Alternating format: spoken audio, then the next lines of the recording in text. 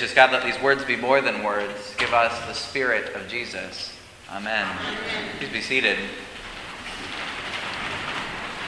A few summers ago in the Wind River Mountains, I found myself scrubbing dishes with Barbara Brown Taylor, the writer and Episcopal priest. There was a little bit of a gasp. She's one of the top preachers in America, regularly listed as one of them. And we happened to be assigned to the same dish crew for chores at Ring Lake Ranch, a sort of clergy dude ranch up in Wyoming. My mother, who's also an Episcopal priest, and I, we were there for a conference and retreat. In the days, we hiked and fished and rode horses. In the evenings, Brown Taylor was presenting about her New York Times best-selling book, Learning to Walk in the Dark. And it was just happenstance. Because my last name started with the letter A, and the authors with B, we found ourselves on the same dish crew. And the first night we were assigned, she pushed me out of the way as she tied an apron around her waist and passed me a towel to dry. And she rolled up her sleeves, leaned over the sudsy sink, and said to me, "This will go faster if you let me scrub. I have lots of practice." In other meals, we were tasked with sweeping floors, stacking chairs, chopping vegetables for lunch the next day. It would have been really easy for Barbara Brown Taylor to skip the chores. She could have said, she needed to get her notes together for the evening's talk. She was there, the famous one, paid to speak, the reason we had showed up for the conference. It would have been easy for her to skip out. She never did. BBT, as her readers sometimes call her, she showed up to work. She often led our little crew, making sure we each had a task, a broom, a dustpan, or a dish towel.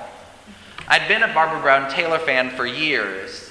I became a bigger fan that week in Wyoming as she passed me sparkling clean dishes and kept me laughing while we worked. And those small moments in the kitchen came back to me this week as I considered the story of Martha and Mary. And Jesus was a storyteller, illustrating his teaching with talk of sheep or seeds, landowners, merciful parents, merchants, and pearls. And sometimes Jesus told stories. Sometimes Jesus lived them. And his reflections in the moment are remembered like parables. This image of Martha frustrated in the kitchen looking for help. It's teachable. Jesus chose to teach in the midst of the moment. It's one of those most preached on of stories. And often the story is taught very simply. Don't be a Martha. Don't be distracted. Don't be preoccupied with work. I'm sure some of you have heard that sermon before. Be a Mary. Spend time with Jesus. Spend time with God. Spend time in contemplative prayer. Lori preached a great sermon last week extolling the benefits of contemplation, inviting folks to our contemplative prayer here at Holy Communion. I'm grateful for Lori's exhortation to the contemplative life, partly because it frees me from preaching that same sermon again. Good colleagues will do that for you. They'll challenge you to take another step, to consider something in a new direction. I can't tell you how many sermons I've heard on this particular gospel. Maybe you've heard them as well. I've heard sermons that say, Mary took the better part, then what's the best part? It's the integration of the two. I've heard that sermon more than once. I found myself this week reflecting on Martha's frustration. I want to take this in a slightly different direction than a lot of the sermons I've heard and I've preached. I've encountered more than one reflection on this text by a biblical scholar who happened to be a woman. More often than not, women writers turn the story on its head. They identify with Martha. Women have stood in that kitchen, worried, distracted, preoccupied, busy with tasks while the guys were out having fun. You almost want to roll your eyes at Jesus when he responds, Mary has chosen the better part. Who's going to feed the folks if Martha skips out of the chores? That's another good sermon. It's in that sense, it's refreshing to hear that perspective on Martha informed by a feminist outlook.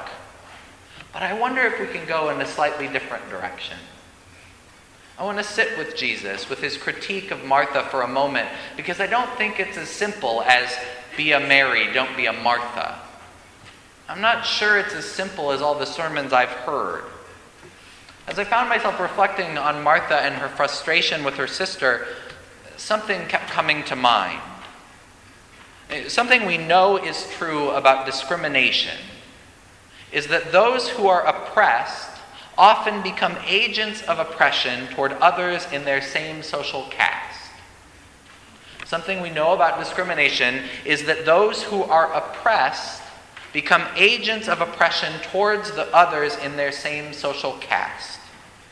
Some of the worst perpetrators of misogyny, some of the worst opponents of feminism, it turns out, are women. Listen to what Martha says again. Why are you letting Mary hang out with you? Why isn't she working? Her place is with me here in the kitchen. Listen to what Martha doesn't say. Guys, I need a hand in here. Jesus, get a dish towel. No, Martha doesn't say those words. Martha isn't so bold. And I think that's part of why Jesus turns back on Martha. I wonder what Martha's mother taught her, what her aunties and her grandmother taught her about her place in the world, her place in the home. I wonder how Mary heard her sister's words. I wonder how Mary had the courage to stay put. I wonder whether Mary found the courage to disobey the teachings of her foremothers, those same teachings that her sister sought to reinforce. When Jesus says Mary has chosen the better part, I found myself this week thinking, in that rebuke of Martha's assumption, there's something of Jesus critiquing the gender bias. It's there implicit in Christ's words. I wish it was more explicit in the Bible. I think that a lot about the Bible. But I do hear it there in the margins. One of the best definitions for sin that I know is this. Sin is that which diminishes the humanity of the other or my own humanity. Sin is that which diminishes the humanity of the other or my own humanity. I've been looking for who said that originally for years. I haven't found it. I'm about to claim it as my own. But I love that definition because it makes explicit. Sin dehumanizes. Me, others. Martha's assumptions, Martha's words, her consternation at her sister, in this sense, is sinful. She wants to knock Mary off her high horse. Martha wants Mary to get told, to receive a divine rebuke. Literally, she wants Jesus to say, "Woman, get thee to the kitchen." Jesus refuses. He refuses to echo that from Martha. I hope the implicit message can be heard. I hope the implicit invitation is there too. Martha, Martha, you don't need to worry. Come and sit with us. You matter to me. You belong with me. Don't serve out of obligation to your gender. Don't assume you are less than your brothers. Come, sit, learn, laugh. Don't be diminished. Don't be dehumanized. We know a thing or two about dehumanization these days. And 2.5 years ago, as the current president was being inaugurated, I stood in this pulpit and I said, "He is our president, pray for him." I also said, "Hold him responsible." I wish I was surprised by his words this week. I wish I was surprised. I wish that they still fell as a surprise. But racist attacks are par for the course for this president. As the president told 4 members of the U.S. House of Representatives, 4 women of color, to go back where they came from, I wish I had been shocked. But such dehumanization has become common for the office of this president. Those words, "go back where you came from," they're not new words. They are words that are known by immigrants, by people of color. Folks have heard those words in shopping malls, in school lunchrooms, uttered under the breath. Those words drip with the poison of white nationalism. The idea that people of color do not belong, at least not in the same way as white folk in America. Those words have done damage. Words like that have been said to and about people in this congregation and around our country, and now they have become the words of our president. His words must be denounced. His words were dehumanizing. As his words played out, as the rhetorical wars around those words played out, around that racist statement, a racist policy change also came this week. The two are related. The administration is attempting to deny all asylum claims for Central Americans arriving at our southern border. No asylum will be heard. This president has unilaterally decided that death threats from gangs in Central America do not count toward credible fear. This administration has made a policy of denying the human rights of Latin American asylum seekers. Our government now categorically dehumanizes a whole class of immigrants based on their national origin. This is nothing less than the diminishment of their God-given humanity, the ignoring of their human rights. Lord, forgive us our sins. Forgive us the sins done on our behalf. I pray this policy will not stand in the courts. I pray our repentance involves writing new just policy for immigration, for asylum seekers, and implicates us in working for justice in El Salvador, Honduras, Guatemala, the whole region. As a priest, part of my job is to declare penance. And I declare our penance should be working with allies for justice in Central America so that folks do not have to flee in fear. How do we respond to dehumanization? How do we respond when racism is the language and the policy of our president, of our government? How do we respond? How do we repent for the evil done on our behalf? If sin is dehumanizing, the diminishment of another's humanity or my own, then spirituality, faith, it's about humanizing. St. Irenaeus said as much. The glory of God is the human being fully alive. Jesus in John's Gospel says, I came that you might have life and have it in abundance. How do we respond to dehumanizing forces in ourselves, in our society, in our government? By humanizing.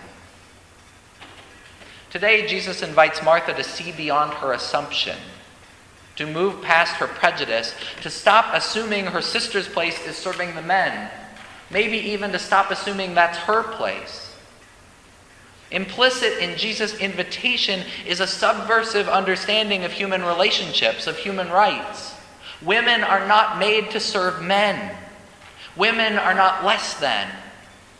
Jesus' subversive understanding about human relationships, it permeates this story and the whole body of Jesus' teaching. For millennia now, Jesus' followers have marveled and told the surprising stories of who Jesus chose to eat with. How he shared his table with outcasts, sinners, the poor, women, the hungry, people of every race and color and creed, sex workers. Jesus did not care about respectability politics.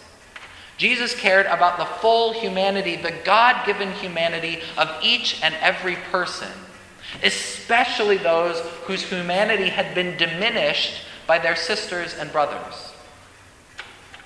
Jesus healed the sick. He restored folks to community. Jesus gave people their humanity back, time and again. How do we, as Jesus followers, do the same? Now, sometimes the invitation is big. And I'm not sure yet if I'm going to be able to accept a particularly big invitation that came my way this week. I arrived back from vacation with a full voicemail and email box. Our area Jewish community has invited all of us to get on the bus to Oklahoma. There are flyers out in the entryway if you're interested. Leaders from Central Reform Congregation and the Jewish Community Relations Council and others, they're leading a trip to a children's immigration detention center in Oklahoma on July 30th. I know that I can't afford time in jail. Some of the clergy and leaders are planning to be arrested. But I do hope to stand in solidarity. Even if I'm not able to get on the bus, I will hold that trip in my prayers, and I'd be happy to support some of our congregation in going if you're able. Sometimes the invitation is big, to stand and witness to the humanity of children who are being illegally detained, held in unsuitable conditions, separated from their parents. Sometimes the invitation to humanize those who have been dehumanized is big. Often the invitation is small. Often the invitation to witness to the God-given humanity of our neighbor is simple. It means knowing the name of the person who empties your garbage at work, knowing their kids' names.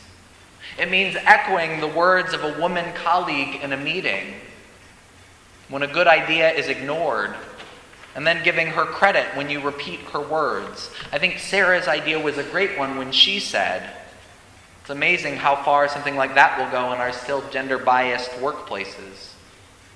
Sometimes the invitation seems very small, even frustrating.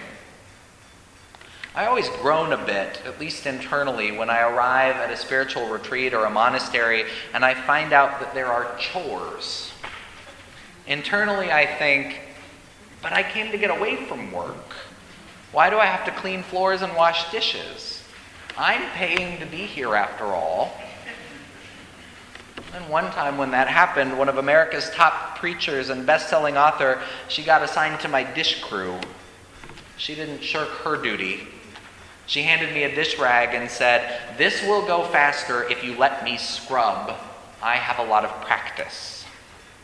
I hardly remember what she said in the formal lectures about her book, but I will never forget how Barbara Brown Taylor made me laugh as we did chores. I wish Jesus had said the same to Martha in today's gospel. "This will go faster if you let me scrub. I have lots of practice." I wish he had joined her in that kitchen. I found myself wondering, maybe Jesus did, and the guys who wrote down the story just couldn't stomach putting that part in print. The legacy of misogyny in the church still needs dismantling. And sometimes the invitation is very small. It isn't about glory or being on the front page of a newspaper. It just means deciding to serve the person who expected to serve you. We live in a dehumanizing society. Sometimes the invitation to give back our neighbor's God-given humanity, it means simply rolling up our sleeves, letting go of our assumptions, and working together to get the dishes done. Amen.